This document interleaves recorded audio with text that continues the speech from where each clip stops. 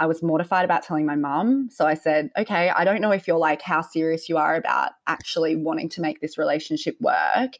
If you are, you're going to ring my mum and tell her. And he did.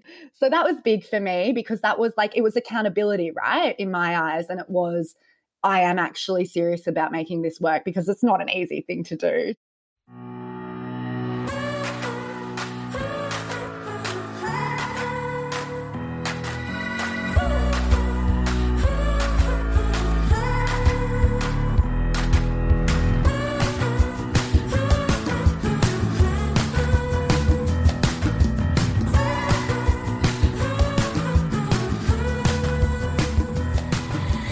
Hello and welcome to Shameless, the pop culture podcast with smart people who love dumb stuff.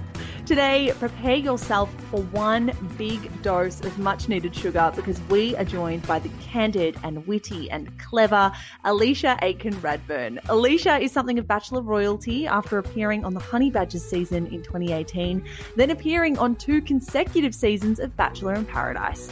She went from being the villain to Australia's golden girl, but as you'll find out in this chat, her story is far from straightforward.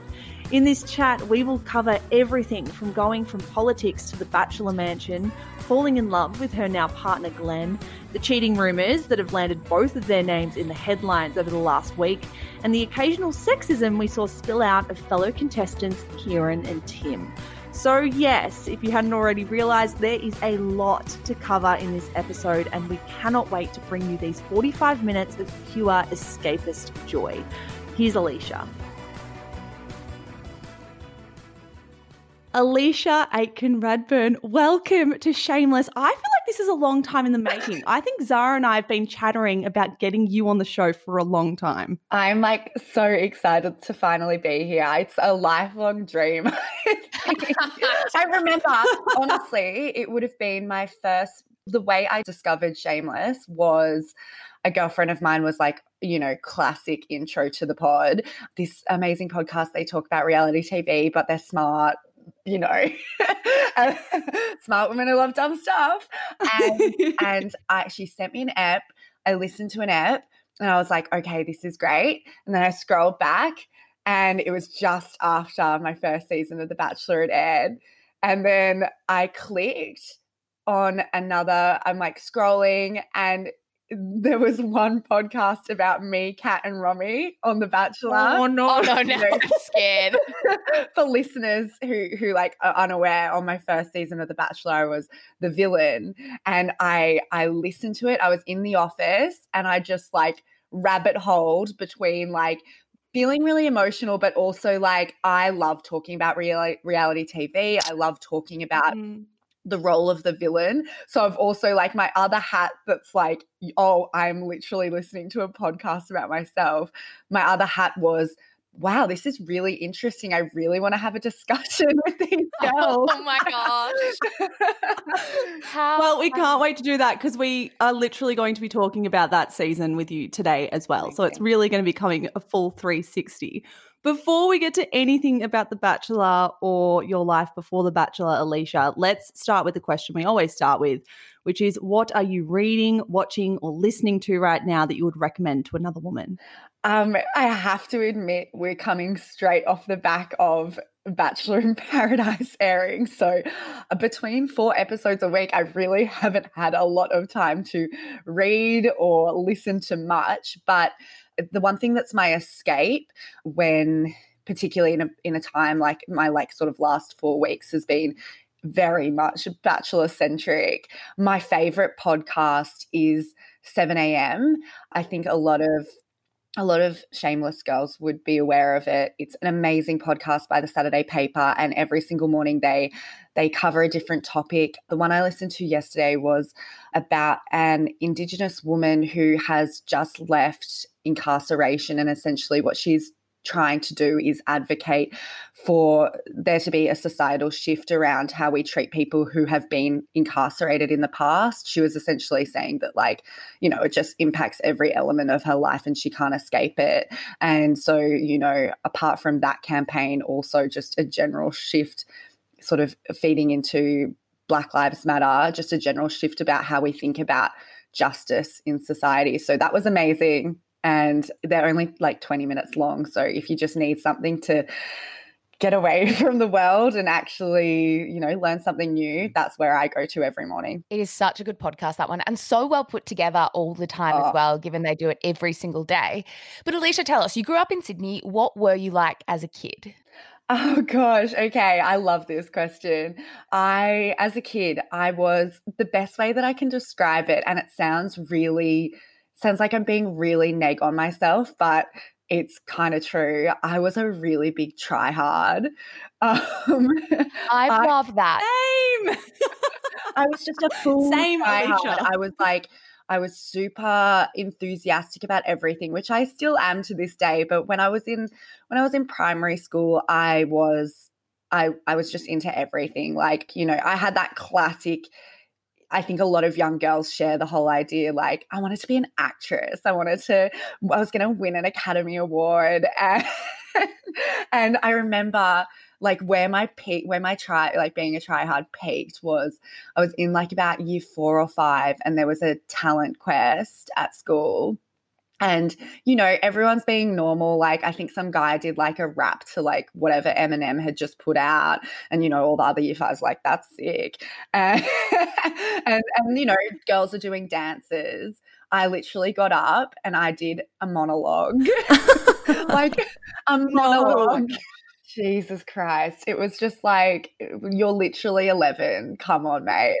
So I actually had a bit of a tough time, finding myself through primary school.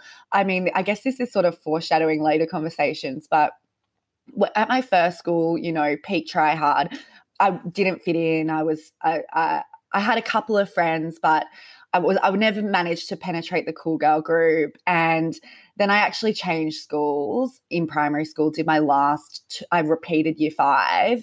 My mum just thought my social skills weren't there yet. And then I actually went the other way and I became a bit of a bully. And then thankfully, when I went to high school, I just went to an incredible all-girls selective school in Sydney. And I weirdly held this mantra with me from over summer before going into year 7. It's so weird and simple, but it worked at the time to really shift how I treated other people in my life. It was, it's better to have one more friend than one more enemy.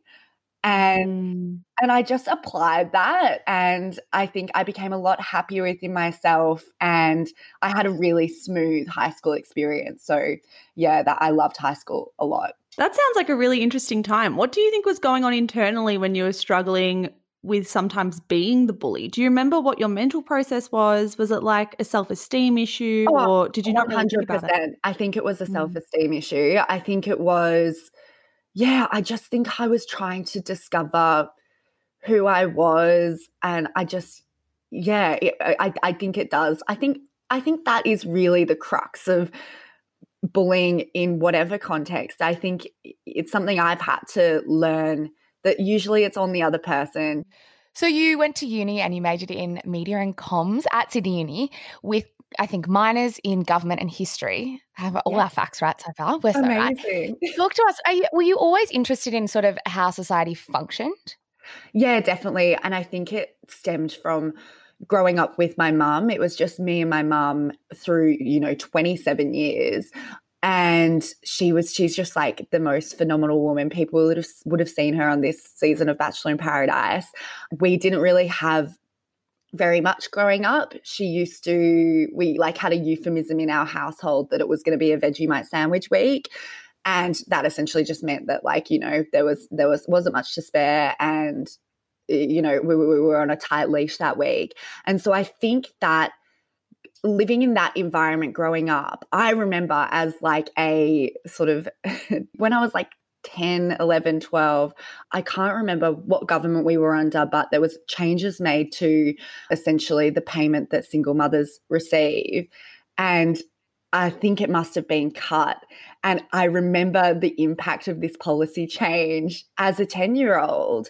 And so I think that gave me a really sharp insight into how decisions that are made by governments impact someone living out in the suburbs. And that was what pushed me to want to be in the tent and to make positive change that can actually tangibly impact people's lives. And you did make that dream a reality. You worked for the Labor Party before going into the Bachelor Mansion, which is quite like a shift in how you were living at the time. Talk to us about that job. What did you love about it? What was it like? So my actual role was I was a media advancer for Bill Shorten. So while Bill was the opposition leader to Malcolm Turnbull at the time, I worked on the 2016 federal election, and then I took a break. I went and worked at Sky News, which we don't talk about. We did see that on your LinkedIn page, and we were like, oh, we're just going to skim over that part. And then I went back to Bill's office for a year and a half before I got the call up to the Bachelor Mansion. That was a very funny decision to work through, but that was probably the job that I've loved most in my career so far. Essentially, my job was, you see a poly go to a school or a hospital and they're meeting patients, they're chatting to stakeholders. My job was to fly in the day before. I would go onto the site, whether it's like we've been like on big like mining sites. I've been everywhere from like Gladstone to Launceston, and I would meet with the stakeholders. I'd meet with who Bill was going to meet and just run through what the day is going to look like. And then on the day of the media event, Bill would arrive. I would literally like put my hand up and wave to him, and then I would guide him through, what we were going to be doing, who we were going to be talking to, just so, because you've got like a whole press pack of cameras right on you. So yeah, it's all just logistics work, and I loved it because it was just this amazing meld of having to balance what the media want, what our office is looking for, making sure the message that we want to get out there to, punters is getting out there. Yeah, it was super creative, but also use that, I guess, policy side of my brain as well. So talk to me. How does someone who is working in this very structured, kind of bureaucratic, traditional, arguably kind of serious career like politics find themselves saying, you know what, fuck it, I'm going to apply to go on The Bachelor? Well, the application story is pretty funny in itself. I mean, firstly, I love The Bachelor. Like, I'm obsessed. Oh, totally. It was like before I was on The Bachelor, and still to this day, like I'm a super fan of the show. I'm straight into like, and not just the show itself, like all the supporting documents. Like I'm on everyone's Instagram, I'm on Twitter, I'm following all the drama. So what sort of guided me to apply, I guess, was I was in a relationship with someone that I thought it was like I'd hit that like really passionate, I felt like he got me. I felt like, we were both in politics. He was a young Liberal, and we were facing some issues with two hotheads, and when it came together, it wasn't super healthy. And so I let go of that relationship. We were meant to go traveling in Europe for like a 3-week holiday. Oh, those were the days. We were meant to go traveling, and I said to him, like, look, I'm going to pay you out your half. I ended up going on the holiday myself, and I was in Paris. I was bloody depressed, to be honest. It was cold. I was watching everyone's like Snapchat stories of their families at Christmas. I drank a whole bottle of wine. I was watching Superbad because I turned off Eat, Pray, Love because it was really depressing. And I was just scrolling Facebook, and I saw the advertisement on the side of the thing, and I was like, well, I've got a spare 3 hours to do this application. I may as well. It's a bit of a laugh, this will keep me company. And I put it in, didn't think much of it. And then I was literally I was leaving the Parliament gym in Canberra, and I was with a girlfriend, and I got a call from the casting agent to come to the group audition in Sydney. And then the snowball just started. I'm so excited to talk about this. So you obviously get accepted onto the show. It was the Honey Badgers season. I actually don't remember this segment that Zara and I spoke about you on at the time, but we clearly did. Let's talk about that first season. You didn't get the best edit. You did get a villain edit. I want to know, were you surprised to see that? Did you kind of like leave the filming process? Because obviously there's a big break between filming the show and the show going to air. When the show finished filming and you left, did you think I might be depicted as a villain here, or did it come as a complete shock when you turned on your television for episode 1? I actually knew it down to a T. I left the mansion. I headed back to, I was in a share house in Leichhardt chatting with 2 of my best friends, and they're like, everyone wants to know. It's like, oh my God, people don't beat around the bush. My mates, they were like, are you going to be the bitch? What's happening? And I said to a T, I said, look, I think I'm in the group of mean girls. There was 3 of us, but I think I'm the least mean. And sorry, Kat and Romy, love you guys. And I think that was pretty much how it played out. I think you have to be, I could speak about this for hours, but I'm really surprised when people come out without any sort of self-awareness that they're going to be getting a bad edit. I could tell in every facet of the show. I'd be in interviews and, the questions shift from, what's your relationship like with the honey badger? Are you really enjoying getting to know him? To, what do you think about Tennille taking honey badger away from a chat? So, all the material that you're providing shifts from, not that I was providing much in the way of I love honey badger, but yeah, everything shifts to the relationships between the other girls rather than your relationship with the bachelor. Does any part of you think during filming, oh shit, if this is the way that they're starting to frame me, am I able to pull myself back from this? Or were you just not that phased? I think that for me, it was really a myriad of factors. I guess I did have this magnetic relationship with Kat and Romy. We just clicked from the very get-go. In the house, in the mansion, the dynamic wasn't that we were mean girls. Kat was the class clown of the Bachelor Mansion. It sort of shifted once everyone watched the show, because I think sometimes on these shows you go through the experience of filming, and then once it gets to airing, I fell victim to this as well. You sort of forget what your experiences were like in the mansion, and you just allow the narrative of the show to color how you feel. So I think there were some relationships that came unstuck because it did become very much like the Mansion of Girls. I think people saw an opportunity in the fact that okay, we're going with they're getting the Mean Girls edit. We don't really want to be associated with them anymore. But in the mansion, Kat was the comedian, and I think I think she thought she was being funny in a lot of her IVs.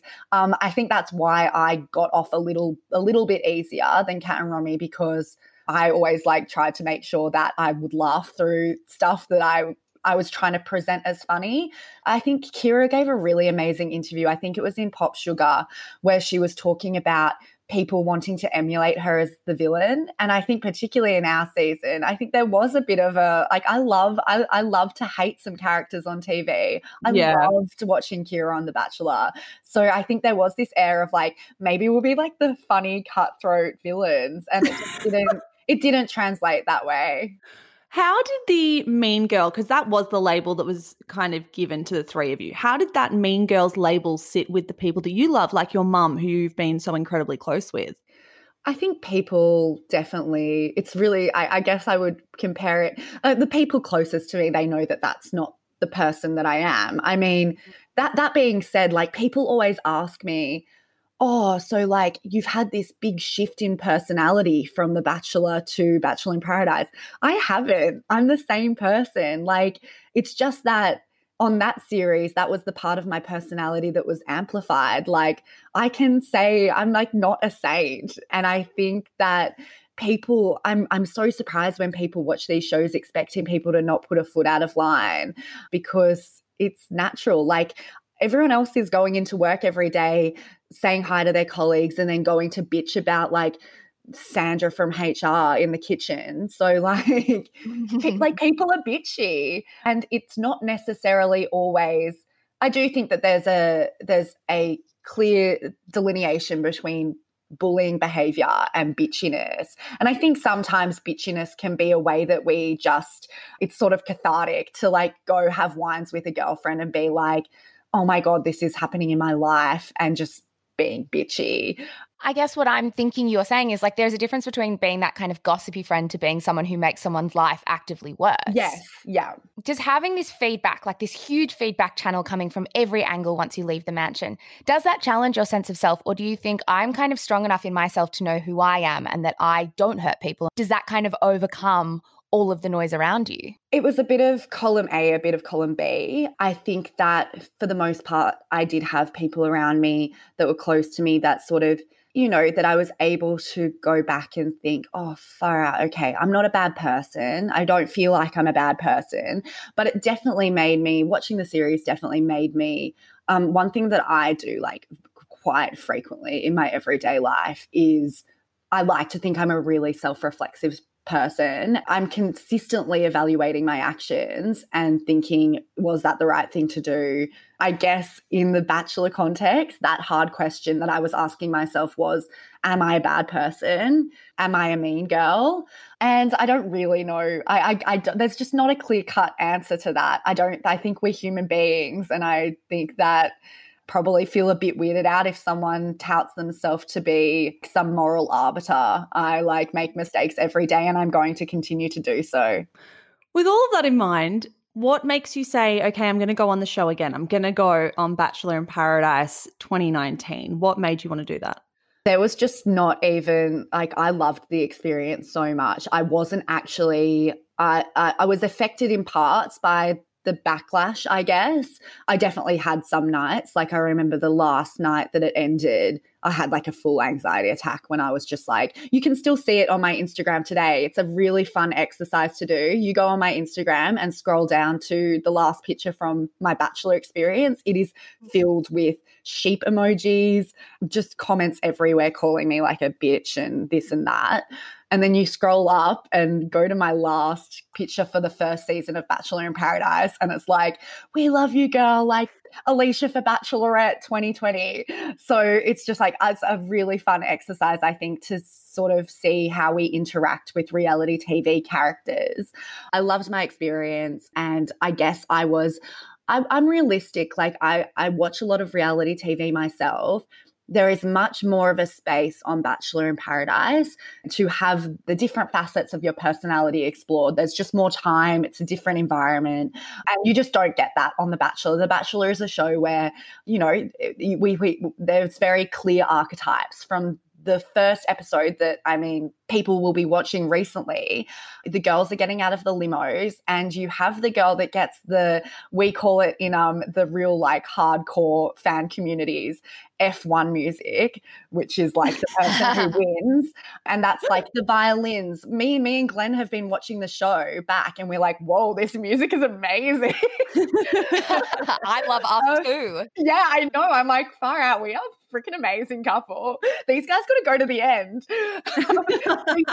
You've got those violins and the beautiful piano, and then you'll have the girl that gets out of the limo and it changes to this like really hectic techno beat, and straight away our minds shift and we're like, okay, this chick's a bitch.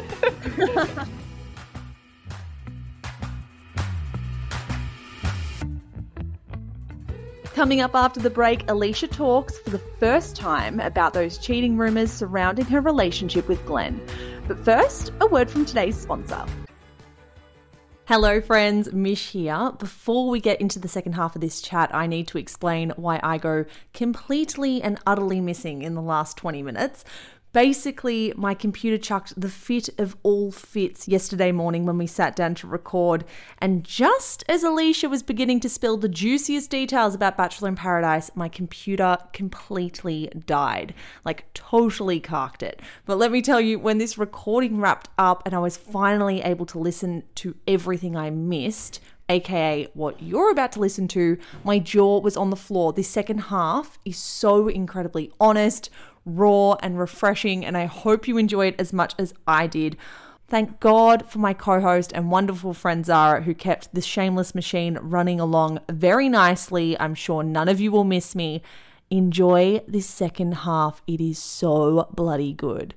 I want to know, because I think it's a really simple question, but it's actually not something we hear a lot of contestants say is that I love the show. Like, I love the franchise. I love the show. What do you love so much about it? And what was it about it that made you say, yes, I'm going back in a heartbeat? I really don't know. I guess when I was younger watching it, I probably felt captivated by the fact that these women were putting themselves out there in a way that I think is actually really ballsy. It's not an easy thing to put yourself out there, to be scrutinized, and that's just talking about the public element. Like, you're also meeting a guy and trying to construct a relationship really quickly. I mean, I find the shows really entertaining, and I guess the overarching reason why I love the shows is that I love watching social behaviors. I love watching how people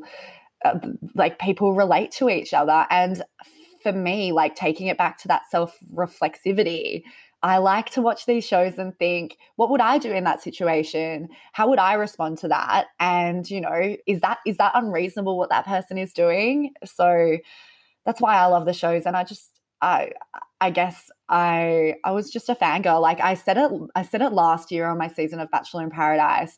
I remember sitting at the bar, and on one side, like, as soon as you meet someone, even if you've like fangirled them forever, I think that when you meet someone in person, you're like, oh, you're just a person like me. Mm-hmm. We're just girlfriends now. I remember I found myself at the bar, and I had Alex Nation, who I would have watched like first year uni maybe, Alex Nation on one side and Florence on the other. And I literally looked at them and I was like, guys, I just like got to take a moment here. I cannot believe I'm sitting between Alex Nation and Florence. I think I also love, from a fan perspective, and I mentioned this in a recent Instagram caption, I think fan communities are really important. And I try, and when I'm engaging with the show and reading stuff about myself, which I do find really challenging sometimes, like I'll be reading a thread, I'll see one comment and I'm like, oh, I'm wigging for the full day. I'm in a full rabbit hole.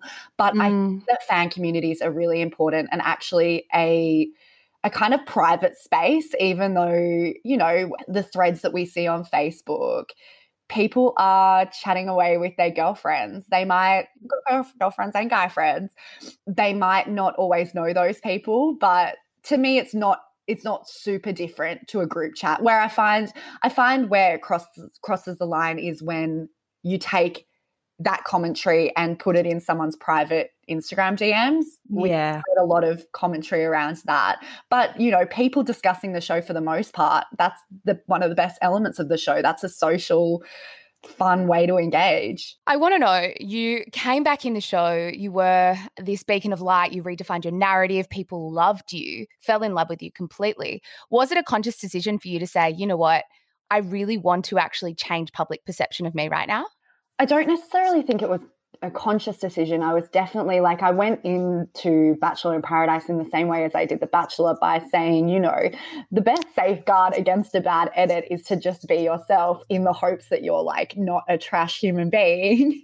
So I don't think it was conscious, but I think Bachelor in Paradise allowed me, particularly because I actually had a connection. So obviously that affords you more airtime, I guess. It afforded me to show more of my personality, and in a context that I think you can sort of see it with, I'd say, Mary this season on her first season of The Bachelor. And I think it's a construct that particularly women of colour get pushed into, this sort of like sassy black woman. You know, it was, for me, it was so freaking exciting to see Mary as a romantic lead. And I think that, you know, it's not that she is a different person. She is still that same person. She's still that like amazing one-liners, but we just got to see her in the context of a relationship, and it afforded her more airtime, and it afforded us the ability to see more of her personality, the softer sides, the sides where she's like, you know, not commentating on other people's behavior. So I think that was the same for me. And in a more wider context, I think like you have to be a particular sort of person to come on to another show and be like, I'm going to make a conscious decision to change parts of my personality. I think that's actually like a bit weird and sociopathic, to be honest. I think that everybody that you're seeing on screen we have seen shifts in people's perceptions of particular characters, but they're not different to what they were on their original season. We're just seeing different behaviors from them, behaviors that we don't like. Okay, so let's talk about that then, because what I think you might be hinting to is the behavior of Tim and Kieran, who kind of caused a bit of havoc in Bachelor in Paradise. They got incredible edits in their season of The Bachelorette with Angie Kent, but it seemed like, at least from our perspective, that they were exhibiting pretty sexist behavior on screen. What was it like in there to see all of this play out in real time? I mean, in real time, and this is the thing that we have to, I think it's important to acknowledge as a cast, and I think that people have come out and talked about it. From a day-to-day perspective, it's not like we're sitting around the pool and like Kieran's just making like sexist jabs 24/7. Like, it was actually, he's a really fun person to be around. But it doesn't mean just because you're like you're a larrikin, you're good to have a drink with, that doesn't mean that you can not exhibit behaviors that reflect things that women experience every day. It doesn't mean that you can't. It comes back to everyone being multifaceted. You know, I think you can both be that man that we saw on The Bachelorette, where, you know, we were pushing, really breaking down walls about what it was considered to be a man. But unfortunately, sort of reiterating really bad stereotypes on The Bachelorette. I think my biggest issue there was obviously with the behavior itself, but I think that through this season, I think that we've seen across the board, not just from Guys in Paradise, people not taking accountability. It's one thing that I've tried to do across my whole career on The Bachelor, I guess. When me, Kat and Romy came off the first show, you know, there was a little bit of chat about the edit, because obviously it is a little aspect of what brings you to being a mean girl. But we also were pretty open about the fact that, like, we were watching this play out on screen, and of course we regretted our actions. Of course, when we watched it back, we were mortified. Of course, we acknowledged that that's not how you should treat people. I guess I wish I would have seen a little bit more of that this season, of people being like, hey, it doesn't mean I'm a totally bad human being. I just made some bad decisions. I got caught up in what is a really intense environment. And I like those honest conversations. I want to ask you about Glenn, of course, because Yay. Glenn and you were kind of the shining light with Mary and Connor through kind of the whole Bachelor in Paradise. You fell head over heels in love with him. What do you like most about him? What did you like most about him when you first met him? And what made you fall in love so deeply in this very intense environment? Glenn is just freaking amazing. I think he's probably like outside. He's like outside the room now, like ear to the wall. Yeah, exactly. Say it again. He's an amazing person, and I think for me, I mean, I spoke about it on the show. To be honest, in the beginning, it was physical for me. I'm not a person that usually, like I said on the show, like I'm not a person that's usually like, I don't go to the club and I'm like, wow, that guy's really hot. That makes me want to like sleep with him or something. Like a lot of women, the way that I've formed physical connections with people is usually because I'm like intoxicated a little bit of like what sort of person they are, like what can they offer me from a, like, you know, in terms of intellectual stimulation, like are they a fun person to be around? So I've never really experienced that whole like, wow, that's a hot guy, I want to like get him into bed. And with Glenn, it was very much like that. So I don't think people really saw that much of it because, you know, the episodes only have that much time. But in the beginning of Paradise for us, I was actually like, I was trying to figure out whether it was just physical. And then this one night we sat down and we just had this conversation where we just yapped at each other for like 2 or 3 hours. And I guess that showed me, okay, you guys can talk to each other. This is good. I think where I am now and where our relationship is at now, the reason why I love him so much is that I've never had a partner in my life where I feel like they are just as in the relationship as I am. I've always felt, I guess, and this is a very universal thing for women, I guess I've always felt that I put in more effort. I want to do more things for the other person. And he's just like, we are really like truly, I find myself using the word partner about him a lot because we are really a team.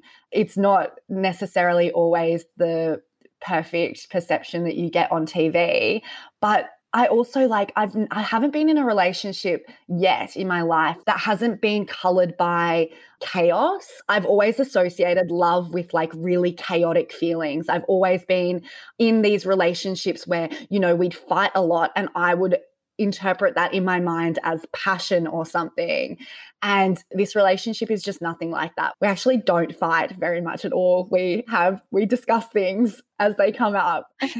How nice is that? How nice is that? Like, I mean, we talk about the bar being low, but I think you do need to find that person, because it's not just romantic relationships. I think we find those people in our own lives, personal lives, you know, girls that we've shared house with in the past. Like, you find that person where you actually can deal with conflict in a really healthy way without, like, you know, yelling in each other's faces. And I think we find those in platonic relationships. And I've just managed, like I always said, that I wanted to find someone that is essentially like my best friend in the same way as my good girlfriends are my best friends. And I've definitely found that in Glenn. Oh, I love it so much. And my mum, actually, I should give my mum a shout out right now, because when I called her yesterday and said, oh, we're going to interview Alicia, she said, stop it. Can you call me into the show? Because she loves you and Glenn so much. And I think a lot of people feel like that. They naturally get quite invested. And I think what a lot of people also don't realize is that this was a show that was filmed in November, and a lot has happened in the last 9 months. And I think what's been quite interesting is seeing all of the stories that have surfaced, you know, that have kind of been, it's almost been like a dam wall protecting these stories from the last 9 months that have just broken this week. Yeah. And one of those stories was one with your name attached to it, and it was about a 1 or 2 week break that you and Glenn took late last year where he kissed another contestant from your season. And I want to know what it's been like seeing other people try to share those stories on your behalf to try and, I don't know, undermine your relationship by publicly exposing this stuff. Okay, it's like, firstly, it's just been like, it's awful to have people like, because that's what it really is. Like, if we want to talk plainly about it, I felt like there have been particular people in the cast who are just like, you know what, this is my opportunity to fuck her shit up. Like, I don't really like her as a person, so I'm not enjoying seeing her have this fun, like, opportunity play out on screen. Like, people seem to be really positive and just want to, like, tear you down as a person. So let's talk openly firstly, because this is my first opportunity that I've had to talk about what happened, just plainly and honestly, which I guess we've never, as a couple, we've never tried to hide what happened after Paradise. I think people assumed that we were going to, and they weren't happy with that. So they jumped the gun for us. When we left Paradise, about a week after Paradise, we both flew back into Sydney. We spent a week together, and then Glenn flew back to Perth. And a week after, he FaceTimed me, and, you know, he said, like, we've got to speak about something. And the day after, he'd like gone to a Bucks party, ended up at a party with Eleanor. They shared a kiss. He rang me the next day, FaceTimed me, told me. Obviously, I was like broken. I said to him on the phone, like, I didn't want to be this girl again. I don't want to be this. I don't want to be heartbroken. This was meant to be my fairy tale. And this is just, this sucks. It was a week of ups and downs. I genuinely believed that he had made a really horrific mistake. I bought that. I was mortified about telling my mum. So I said, okay, I don't know if you're like how serious you are about actually wanting to make this relationship work. If you are, you're going to ring my mum and tell her. And he did. Yeah. Yeah. He called your mum? He called my mum. So that was big for me, because that was like, it was accountability, right? In my eyes. And it was, I am actually serious about making this work, because it's not an easy thing to do, to read. So that happened. Then the weekend after, you know, me sitting in my hurt, how broken I was, that manifested in a really unhealthy way. And at a party, I slept with Scott, which seems to be the clincher for some of our detractors. They're like, oh, the word hooked up's being used. She was a thirsty bitch. Like, it's like, let me just, like, we'll just tell our story. We're not being dishonest. So that happened. I then also, you know, honesty is the best policy. I shared that with Glenn straight away. And then that forced us, he was actually over in Sydney, and the very next day on the Sunday, we sat down, we were sitting in a park in Summerhill, and we had some really big conversations. For me, one of my biggest ones was philosophically getting past, you know, people throw around like once a cheater, always a cheater. I was like, are the actions that I'm seeing now, is that am I going to be to my biggest detriment if I decide to proceed with this relationship? And we had those big conversations, and that was really 9 months ago. We moved past it because, I mean, I think that this will be unpacked even further probably over the years, I guess. Does a week like this one, where people start talking about something that's quite personal and quite intimate to your relationship, start bringing stuff up? Like, I can't imagine it's been a pretty easy week to see people talking about it now. It's definitely been hard, but I think it's also been an opportunity for me and Glenn in the practical side of our relationship. Like, this is where we shine. We shine like through adversity. And it was what happened back then as well. Honestly, I know it's going to be difficult for some people to grapple with, in the same way as some people will just hear it and they'll be like, oh, you guys don't love each other, like, next. You guys are going to break up like in 6 months, see ya. And I understand that some people have a very emotional reaction to things like that.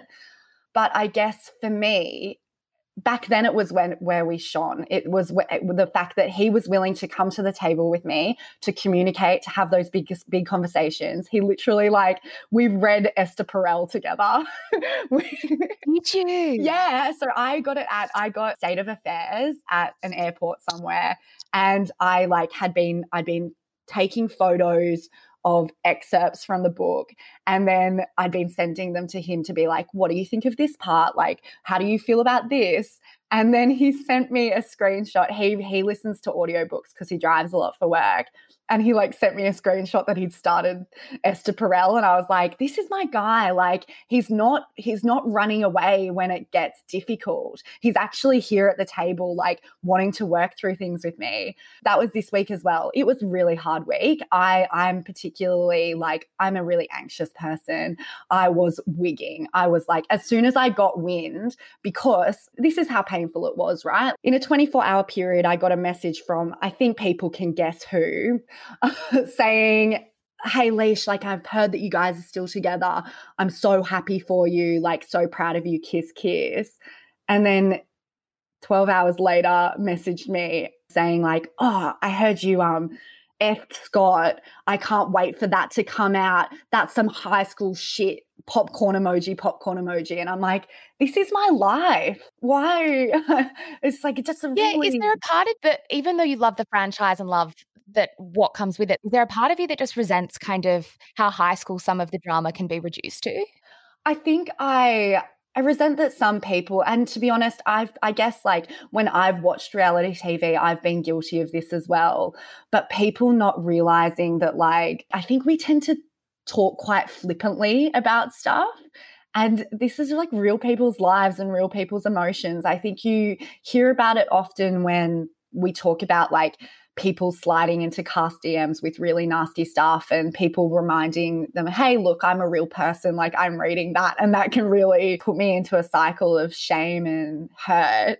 But I think the cast do that to each other as well. And I think I've always tried to be pretty cognizant. Like, there are times that you just want to unleash. Like, there are times I want to just get on my Instagram story and, you know, go to town. But I'm cognizant that these are people's lives, and putting something out there in the public domain can really absolutely rattle someone to their core. How is life now? How are you both doing? It's amazing. I love Perth. We've just got it's what I've always wanted, to be honest. I've never lived with a partner, and I said to Glenn this morning when I woke up, I moved over just before the hard border closure. So that's March. And we haven't spent a night apart. I haven't woken up without him in the morning. I sometimes worry I'm like a little bit, you know, I'm going to have that, what's it called when someone, you know, you like drop someone at daycare or something like that, and you're like completely codependent. Yeah, I do worry about that a little bit, but you know, we're really enjoying life. It's very normal and boring.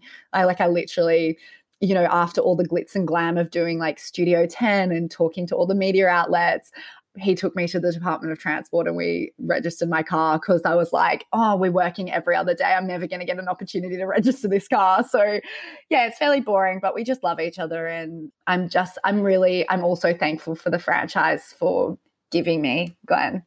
What's next for you?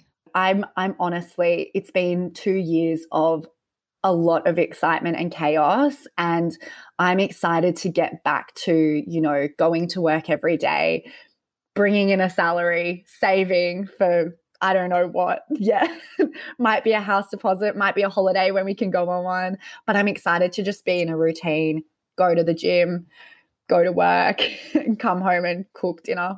Boring is the best. Boring is exactly what you want. With all of this in mind, Alicia, how do you define success? To me, oh gosh, that's really hard because I've also had a huge shift in the way that I feel about success. I used to think that it was associated with, getting a particular position at work. I thought that, for instance, in a Bachelor context, there was a part of me that thought if Australia loves me on Bachelor in Paradise, that'll make me happy. There is really no magic pudding to happiness. So success to me is getting myself to a really stable position, having a roof over my head, having a group of friends that I see regularly. That's like, it's what we were talking about earlier. It's all the boring stuff. Alicia, thank you so much for being A, so generous in what you share, but B, just being such a light in this show. Like every time I've been watching you on Bachelor in Paradise, I thought the Bachelor in Paradise producers must be so fucking thankful they have Alicia Aitken-Radburn there to narrate the whole thing for them. Thank you so much. It's been an amazing experience, and being on Shameless has just topped it off. Thank you so much for listening to this In Conversation episode of Shameless with Alicia Aitken-Radburn. If you'd love to hear more from Alicia, you can find her on Instagram at Alicia, that's Alicia with an I, .Aitken-Radburn. If you did love this chat, she's also launching a podcast with Network 10 this week. Keep an eye out for that in your feeds on Friday. We also recommend, if you can't wait until then, go back through our Shameless feed and find interviews with the likes of Bachelor host Osher Gunsberg and superstar former contestant Brooke Blurton. I will pop the links to both of those episodes in our show notes. As for us, well, as always, you will find us on Instagram at Shameless Podcast. While we have you, you've actually got 4 more days to enter our Friendship Fund competition. We are raising money for domestic violence charity Safe Steps Victoria. We've currently raised $9,000. We want to reach 10K by next Monday. All you need to do is round up your group of girlfriends or your best mate, donate $10 to our GoFundMe, and you will go in the running to win $2,200 worth of Shameless beauty products that we have collected from PR agencies. How easy is that? So good, just doing a little bit of good and getting rewarded for it.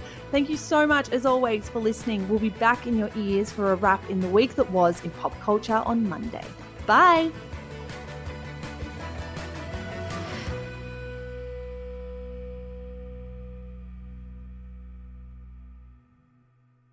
Oh, hi, it's Annabelle Lee and Louis Hanson here. We are your hosts of Everybody Has a Secret. Woo! Woo! We are here essentially just to let you know that we drop episodes every week now. Every damn Friday morning, we are in your ears. That is so exciting. What a time to be in your ear holes. So essentially, each episode, we unpack the real-life secrets of our listeners.